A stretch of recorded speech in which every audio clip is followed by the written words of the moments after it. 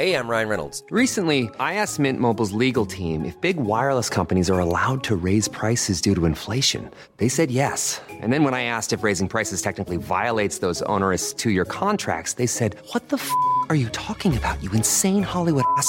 So to recap, we're cutting the price of Mint Unlimited from $30 a month to just $15 a month. Give it a try at mintmobile.com/switch. $45 up front for 3 months plus taxes and fees. Promo rate for new customers for limited time. Unlimited more than 40 gigabytes per month. Slows full terms at mintmobile.com.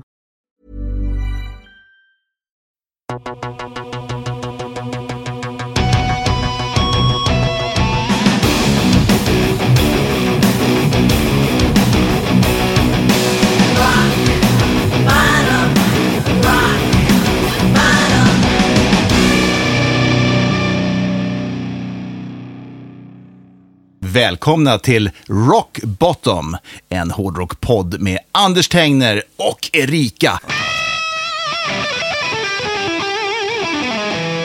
Välkomna till ännu en eminent episod av den klassiska rockpodden Rock Bottom med mig Anders Tengner och med den alltid lika yviga Erika. Yviga? Är jag en afghanhund eller? Nej, men du är ett yrväder. Jag fick ordet till dig. Till mig. Det kom där. Du är en yvig personlighet. Ja, men jag är inte den enda blondinen idag. Nej, och idag är jag ensam man här nere. Ensam icke-blondin? Ja, egentligen är jag ju blondin. Jag har ju liksom gjort tvärtom och färgat lite mörkare. För färgat har jag gjort, uppenbarligen. Vi har ju nämligen med oss Anna Kjellberg. Ja, en av legenderna, alltså från ett legendariskt Stockholmsband. Ja, Drain. Bland annat. Du har gjort... Bland annat? Ja. Välkommen till Rock Bottom. Tack, kul att vara här. Ja. Är det så att det flyter metall i dina ådror fortfarande? Självklart, jag är bionic. Det var ju ett tag sedan vi såg och hörde talas om Drain. Det var ju ett tag sedan ni la ner rörelsen. Vi la ner 2000. Så att det är ju ett tag sedan. Jag fick gräva lite i memorabilien här innan jag kom hit för att liksom återskapa alla minnen av allt som hände då. För det var ju en hel del. Ja, ni kom väldigt långt. Ja, det gjorde vi. Berätta lite grann om The Rise. Ja, ska vi ta det från allra början? Eller ska jag tycker vi börjar från början. Ja, jag föddes... Nej. Ja, precis. Min mamma jobbade med... Visst började ni som Aphrodite? Det gjorde vi faktiskt. Ja. Eller rättare sagt... Afrodite. Var det inte så vi sa? Afrodite. Alla sa Afrodite i Stockholm. Afrodite. Vi var ju svenska, va? Ja. Nej, men det var ju Martina Axén och Flavia Kanel och lite annat löst folk. Bland annat och Malin Sjöholm. Nej, Malin Ekholm. Jobbigt det där med sångerskorna. Deras efternamn. Malin Ekholm sjöng. Var det inte hon som var med och sjöng också på den här Swedish Metal Aid? Jo, precis. Just det. Precis. Ja, så att jag kom ju med Afrodite där lite på sluttampen kan man säga. Det hade varit någon grej där att de hade delat på bandet. Det var lite rörigt. Och det var väl då det ena blev Aphrodite och det andra blev Afrodite, tror jag. Så det fanns två simultant? Det fanns två samtidigt. Aha. Så det var lite internkonflikter där som jag inte var inblandad i. För att jag kom ju med då i det här Afrodite-projektet då 89, tror jag att det var. Så vi körde 89-90 och åkte runt i Sverige och spelade massa olika små klubbar och grejer upp och ner i en van. Så. Som sig var. Men då var ju det i slutfasen av den här hair metal-vågen, så att säga. Ja, visst. Absolut. Så det där rann väl ut i sanden till slut och då någon gång där runt 91. Skulle jag tippa 90-91. Så det var inte så himla länge som jag var med där. Och då fortsatte ju då Flavia och Martina och jag fortsatte med försöka hitta en ny sångerska helt enkelt. För det var ju Malin som hade avvikit. Så vi försökte ombilda bandet och vi ville gå lite mer liksom hårdrock metal då. Det var ju, för oss var det liksom Alice in Chains och Soundgarden. Jag tänkte ju säga, då hade grungen slagit klorna i er. Så det var lite där, fast vi hade ju ändå våra rötter i det här lite äldre 80-talsstuket liksom. Så att vi provade sångerskor under en lång tid och sen så klev Maria Sjöholm in i bilden i en replokal på Fryshuset och det sa klick kan man väl säga. Så att det bara funkade både personlighetsmässigt och stilmässigt och sångmässigt och allt sådär. Och vi började repa och skriva lite låtar och blev sedermera Drain helt enkelt. Och sen började det stora projektet att bli signade. Vi var jäkligt målmedvetna och envisa. Vi hade alltid med oss en Walkman med någon demo som Martin Karligård hade spelat in, han från Berättar Smile. och vi liksom drog upp våra hörlurar och stoppade in i öronen på alla människor vi hittade som kunde eventuellt vara behjälpliga liksom, i det här. Jag kommer ihåg att vi skrev tidigt om det. Absolut, men även med Ragdoll, med just det, Annie. Det gjorde jag. Ja, det visst. hoppade vi över här nu. Ja. Just det, precis. Det var också ett band. Det var också ett band som höll på ett par år där. Och då gjorde vi en massa grejer tillsammans, absolut.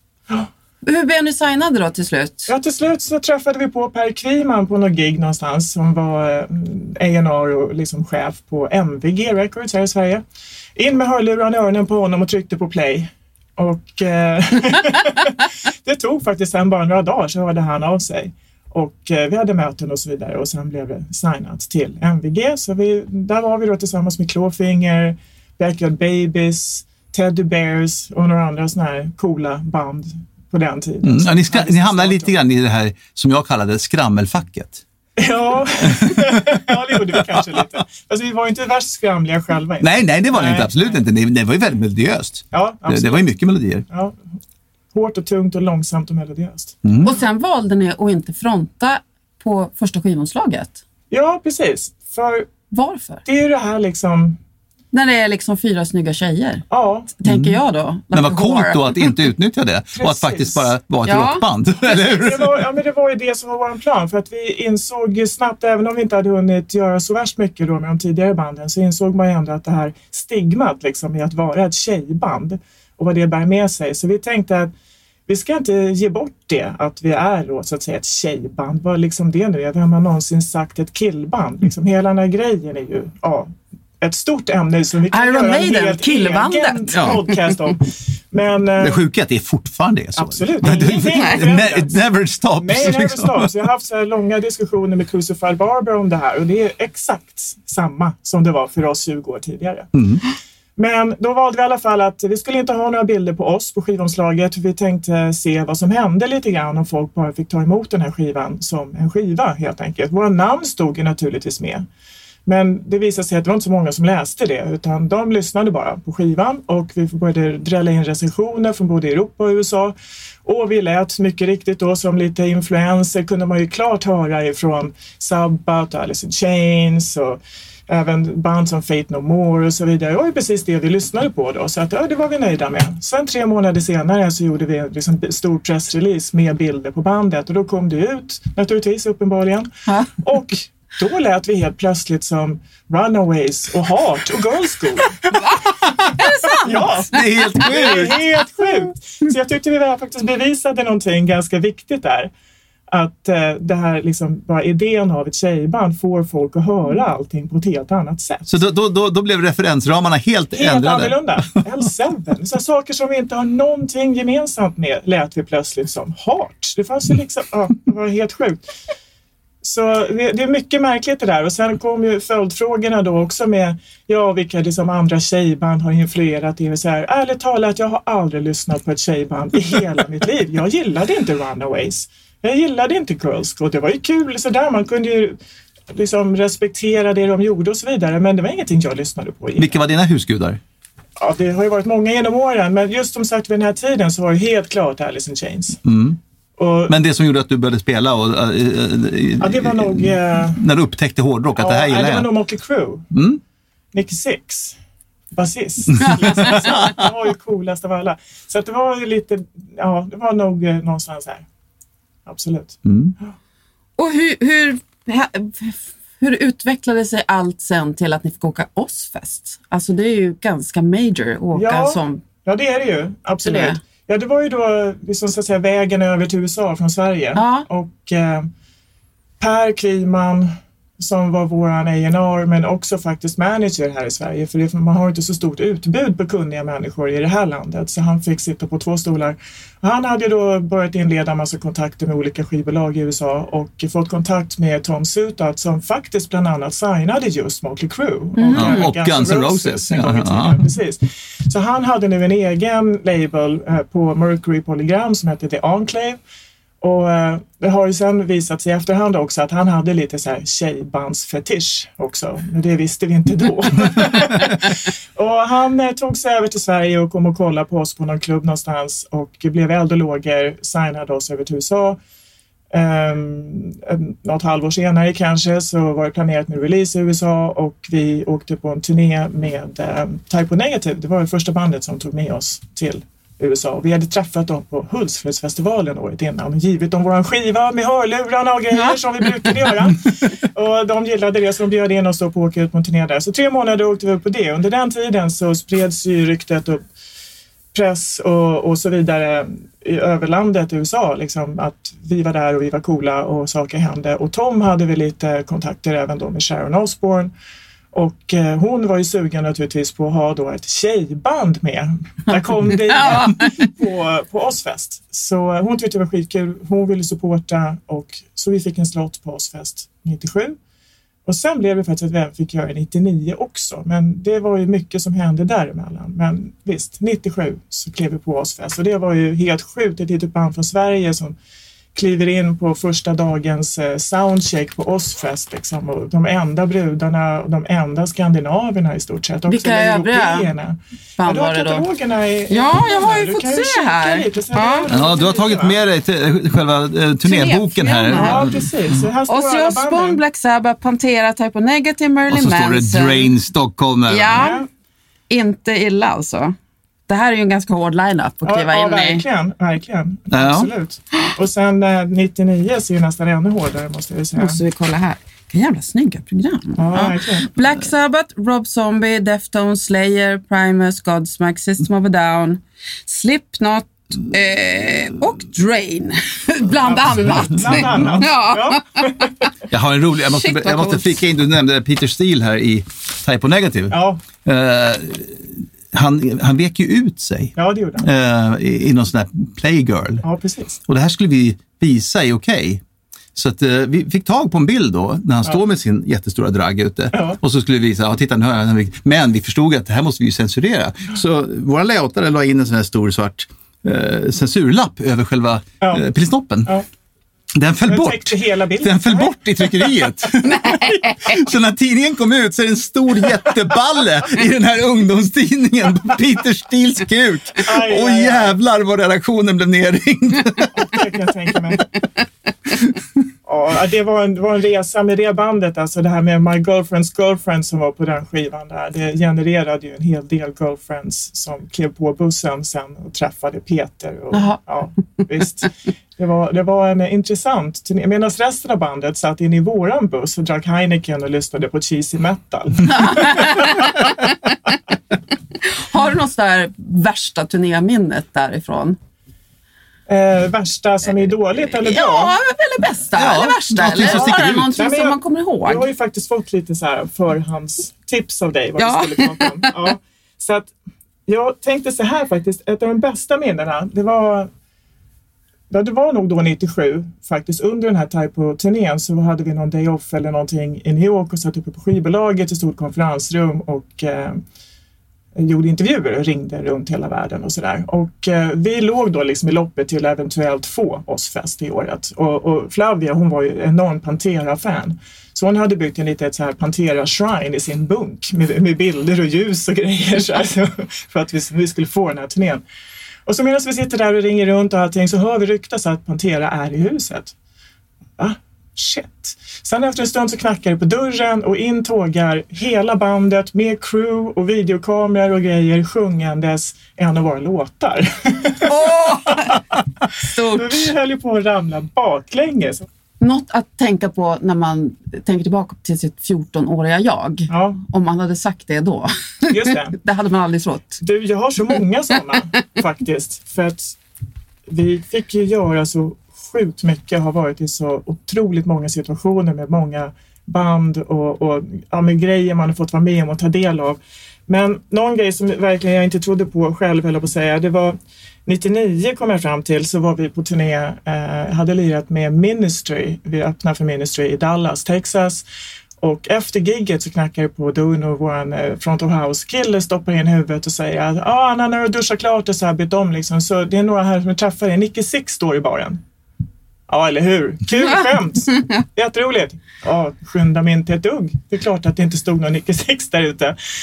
Skämtkillarna så. Ja, sen efter en stund så knackar det på igen. Ja, men du, det är lite otrevligt nu. Så här, de står och väntar här för att de frågar mig igen nu om du kunde komma ut snart. Eller hur? Jätteroligt. Det tänker jag med att jag ska komma ut ur dressingroomet och så står hela mitt crew och garvar. Ja, till slut går jag naturligtvis ut ändå. Man kan ju inte sitta och trycka där inne och så ser jag att där står Nicky Six och Randy Castillo i baren. Och då låter de så vänta liksom en timme typ. Kände mig rätt dum faktiskt.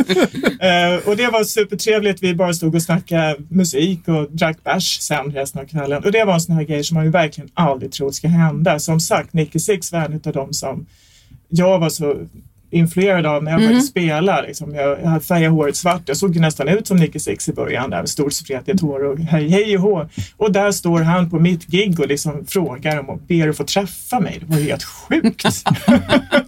Visst jobbar ni ihop med Max Martin också vid något tillfälle? Ja, det gjorde vi.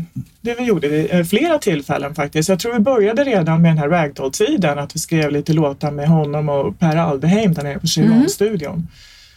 Som kanske inte blev någonting av sen, men det var en jättekul upplevelse. Då döpte vi dem till Gud och Gud, för de är ju så sjukt talangfulla så att det var verkligen en upplevelse. Sen har vi varit polare med Martin förstås i alla år. Han sjöng i It's Alive och allt det här, så vi hängde ju här i Sverige. Och sen hade han fått sin hit där med Britney och Hit Me One More Time, Hit Me Baby One More Time. Ja, just det. Och vi träffade på honom på, jag tror, elverket, satt och drack bärs som man gjorde då på den tiden. Och han frågade om han fick skriva en låt till oss på vår kommande skiva då, den som vi spelade in 98 som kom ut 99. Vi var lite tveksamma. Hey, I'm Ryan Reynolds. Recently, I asked Mint Mobile's legal team if big wireless companies are allowed to raise prices due to inflation. They said yes. And then when I asked if raising prices technically violates those onerous two-year contracts, they said, "What the f*** are you talking about, you insane Hollywood ass?" So to recap, we're cutting the price of Mint Unlimited from $30 a month to just $15 a month. Give it a try at mintmobile.com/switch. $45 up front for 3 months plus taxes and fees. Promo rate for new customers for limited time. Unlimited more than 40 gigabytes per month. Slows full terms at mintmobile.com. Ryan Reynolds here from Mint Mobile. With the price of just about everything going up during inflation, we thought we'd bring our prices down. So to help us, we brought in a reverse auctioneer, which is apparently a thing. Mint Mobile Unlimited Premium Wireless. How to get 30, 30, bit to get 30, bit to get 20, 20, 20, bit to get 20, 20, bit to get 15, 15, 15, 15, just $15 a month. Sold! Give it a try at mintmobile.com/switch. $45 up front for 3 months plus taxes and fees. Promo rate for new customers for limited time. Unlimited more than 40 gigabytes per month. Slows full terms at mintmobile.com. Samma faktiskt, måste jag säga. Jo, helt galet det med. Ja, men du skriver ju poplåtar liksom. Ja, men nu vill jag skriva metal. Ja, jo, men det är väl klart att vi ska göra det. Så blev det att han hjälpte oss med 2 låtar på Freaks of Nature som kom ut 99. Blev det sista albumet? Eller nej? Det blev sista albumet. Ja. Vet ni flickor, jag tycker ni sköter det här alldeles utmärkt utan mig. Ja, alltså, så här är det egentligen. Snåren Anders har inte lagt i tillräckligt i parkeringsmätaren, så han smiter nu. Ja, men jag lämnar ju över det här med varm hand eftersom jag ser att det är två proffs som sitter här. Vi avslutar det här utan dig. Gå du till Anna, din bil. jättekul att se dig. Ja, detsamma Anders. Ja. Vi hörs. Hur viktiga var egentligen Max Martin och Sharon Osbourne för er karriär? Alltså, förstår att det var många faktorer som spelade in, men de var ju ändå namn. Om att kunna sätta ihop Drain med de stora namnen. Var det viktigt för er eller fanns det andra parametrar som var viktigare? Ja, jag tror att det är nog en liten kombination där. För med Max Martin till exempel, han är ju inte speciellt känd och stor så att säga i hårdrocksvängen faktiskt. Visst vet många vem han är och så, men just i den genren så är han ju inte the name liksom, på samma sätt. Så för oss var ju Martin en fröjd att arbeta med och lära sig av och bli fascinerad av hur otroligt skicklig någon kan vara på att skriva och producera musik. Så det var ju väldigt inspirerande självklart för oss att jobba med honom. Och låtarna vi skrev med honom var ju sjukt bra förstås. Sharon hon är ju en powerwoman verkligen i hela hårdrocksvängen. Å andra sidan, hon är ju ett stort namn verkligen inom hårdrocksvängen. Och det faktum att vi fick göra 2 årsfester, det är ju på grund av henne. Det är ju hon som valde att ta tillbaka oss andra gången också. Och i och med en så pass stor turné med så pass många band, inte nog med att man får ju sjukt mycket press och uppmärksamhet i och med Ozzfest, för Ozzfest är bara en stor promotionmaskin egentligen. Men man lär ju känna så jättemånga andra band och även andra representanter i branschen. Det är skivbolag och det är booking agents och managers och allting som naturligtvis flyter runt på den här turnén. Så man fick ju så enormt mycket kontakter av 2 årsfester. I och med att det är runt 20 band på varje turné. Men efter då Freaks of Nature och efter de här turnéerna, då började splittringen i bandet, eller vad hände egentligen? Bestämde ni er tvärt för att lägga ner, eller var det någon speciell utlösande faktor? Ja, eller? det var en utlösande faktor, och det var ju att vår sångerska Maria blev tillsammans med Tony Iommi i Sabbat.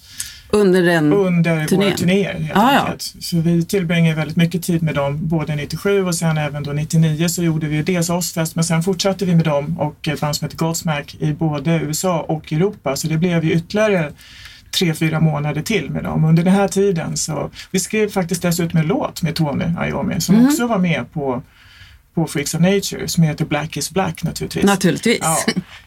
Så under den här tiden då så hade de fallit för varandra, och Maria kände att hon ville inte fortsätta med det här slitiga turnélivet, och vi var ute och headlinade i en RV och sådär. Ja, du vet, det är ju lite stökigt. Och hon ville tillbringa sin tid med Tony helt enkelt, så hon hoppade av. Och då försökte vi lista ut vad vi skulle göra. Ska vi hitta en ny sångerska? Det är det svåraste att byta ut naturligtvis. För att den rösten går ju liksom inte att... Ja, det är sånt idé. Precis. Så vi funderade på det här fram och tillbaka, men då försökte ju då Sabbats management vara lite schyssta och hjälpa oss. Så de kollade igenom alla våra kontrakt och så vidare, och så insåg man den här musikerns mardröm att trots allt vi har jobbat och allt vi har gjort och all success vi har, så var vi skyldiga så mycket pengar fortfarande som vi skulle recoupa. Hur kunde det vara så? Ja, men så är det. Ja. Att vi som ligger ute på turné på det sättet. 97 var vi ute i 9 månader i sträck. Vi gjorde 205 gig i USA. Kommer tillbaka helt, enda vi har fått i pengar är PDs på $20 om dagen. Ja, det är så dagtraktamente kan man säga. Ja, precis. Och så kommer vi hem och då var vi skyldiga skivbolaget $300,000 för den här turnén. Och då har vi inte räknat in alla kostnader för att göra en video med Wayne Isham som bland annat gjorde Metallica sen till sen, men det kostar ett par spänn. Ja. Och all övrig promotion, allting, till och med alltså vilken typ av plastbox du har på CD-skivan blir ett liksom avdrag från dina royalties. Så att tjäna pengar, jag menar ett band som Alice in Chains till exempel, de gick inte break-even förrän på 3:e skivan. Det förklarar en hel del, för de hade ganska stor succé omgående.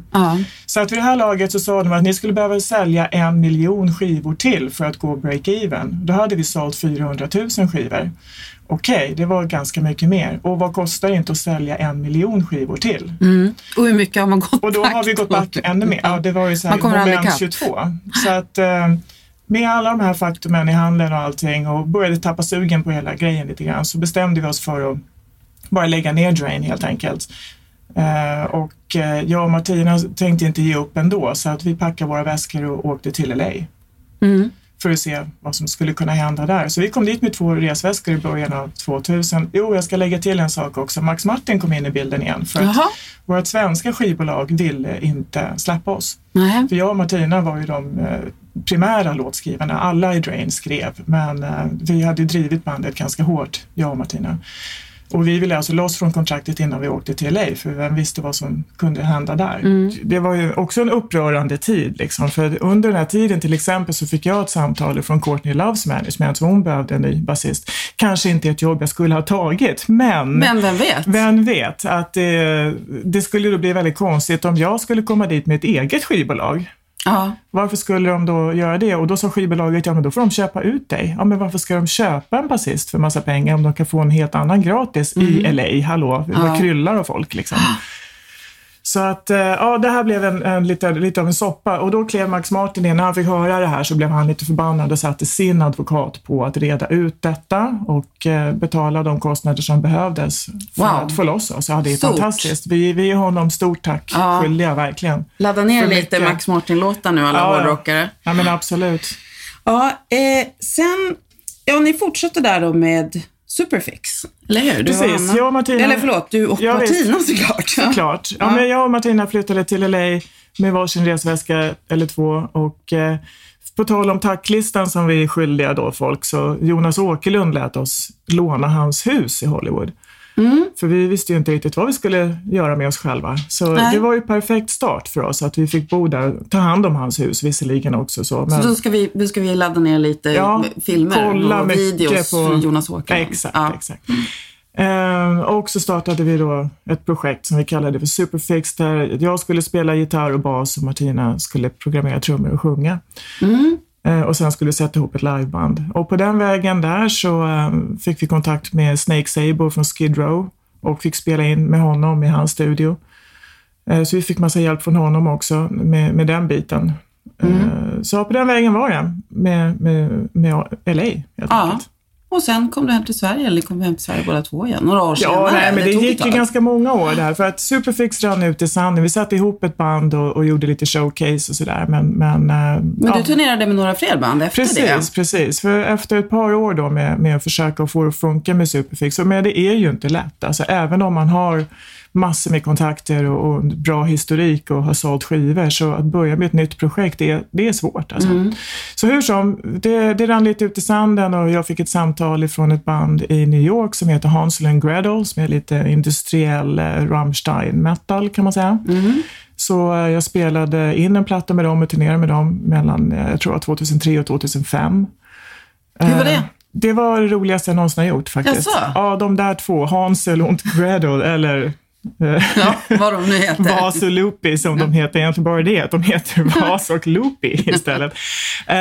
Men de är helt fantastiska och jag saknar dem oerhört mycket idag. Alltså, men vi har mycket kontakt fortfarande. Men det är så här, är man på dåligt humör, då ringer man någon av dem och så börjar man ofelbart att skratta efter ungefär 3 sekunder. Sådana människor är fantastiska. Visst körde du med Opium for the Masses sen också? Det gjorde vi också, men innan dess också så... fick ett samtal från Al Jorgensen i Ministry, för Drain och Hansel and Gretel har båda turnerat med Ministry genom åren, så vi var lite tajta sådär, och han skulle sätta ihop sitt sidoprojekt Revolting Cocks då 2006, och det hade varit vilande i 13 år, så han ringde och frågade om jag ville vara The Revolting Cunt den sommaren. Vad tänkte jag, hur kan jag säga nej till detta erbjudande? Så det gjorde jag det 2006, och sen 2007-2008 så var jag med i Opium for the Masses, ett LA-baserat band som min man faktiskt spelar trummor i. Han hade varit med i det bandet i ungefär 5 år vid det laget.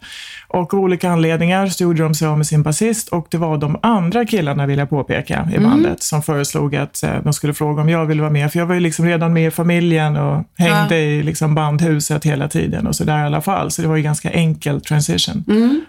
Så blev det. Så det blev en platta där också, lite nya turnéer med Filter bland annat och massa festivaler och så vidare. Ja, och sen bestämde du dig för att göra något helt annat. Ja, sen tog Opium for the Masses slut, och den ekonomiska krisen drabbade Amerika då 2008-2009.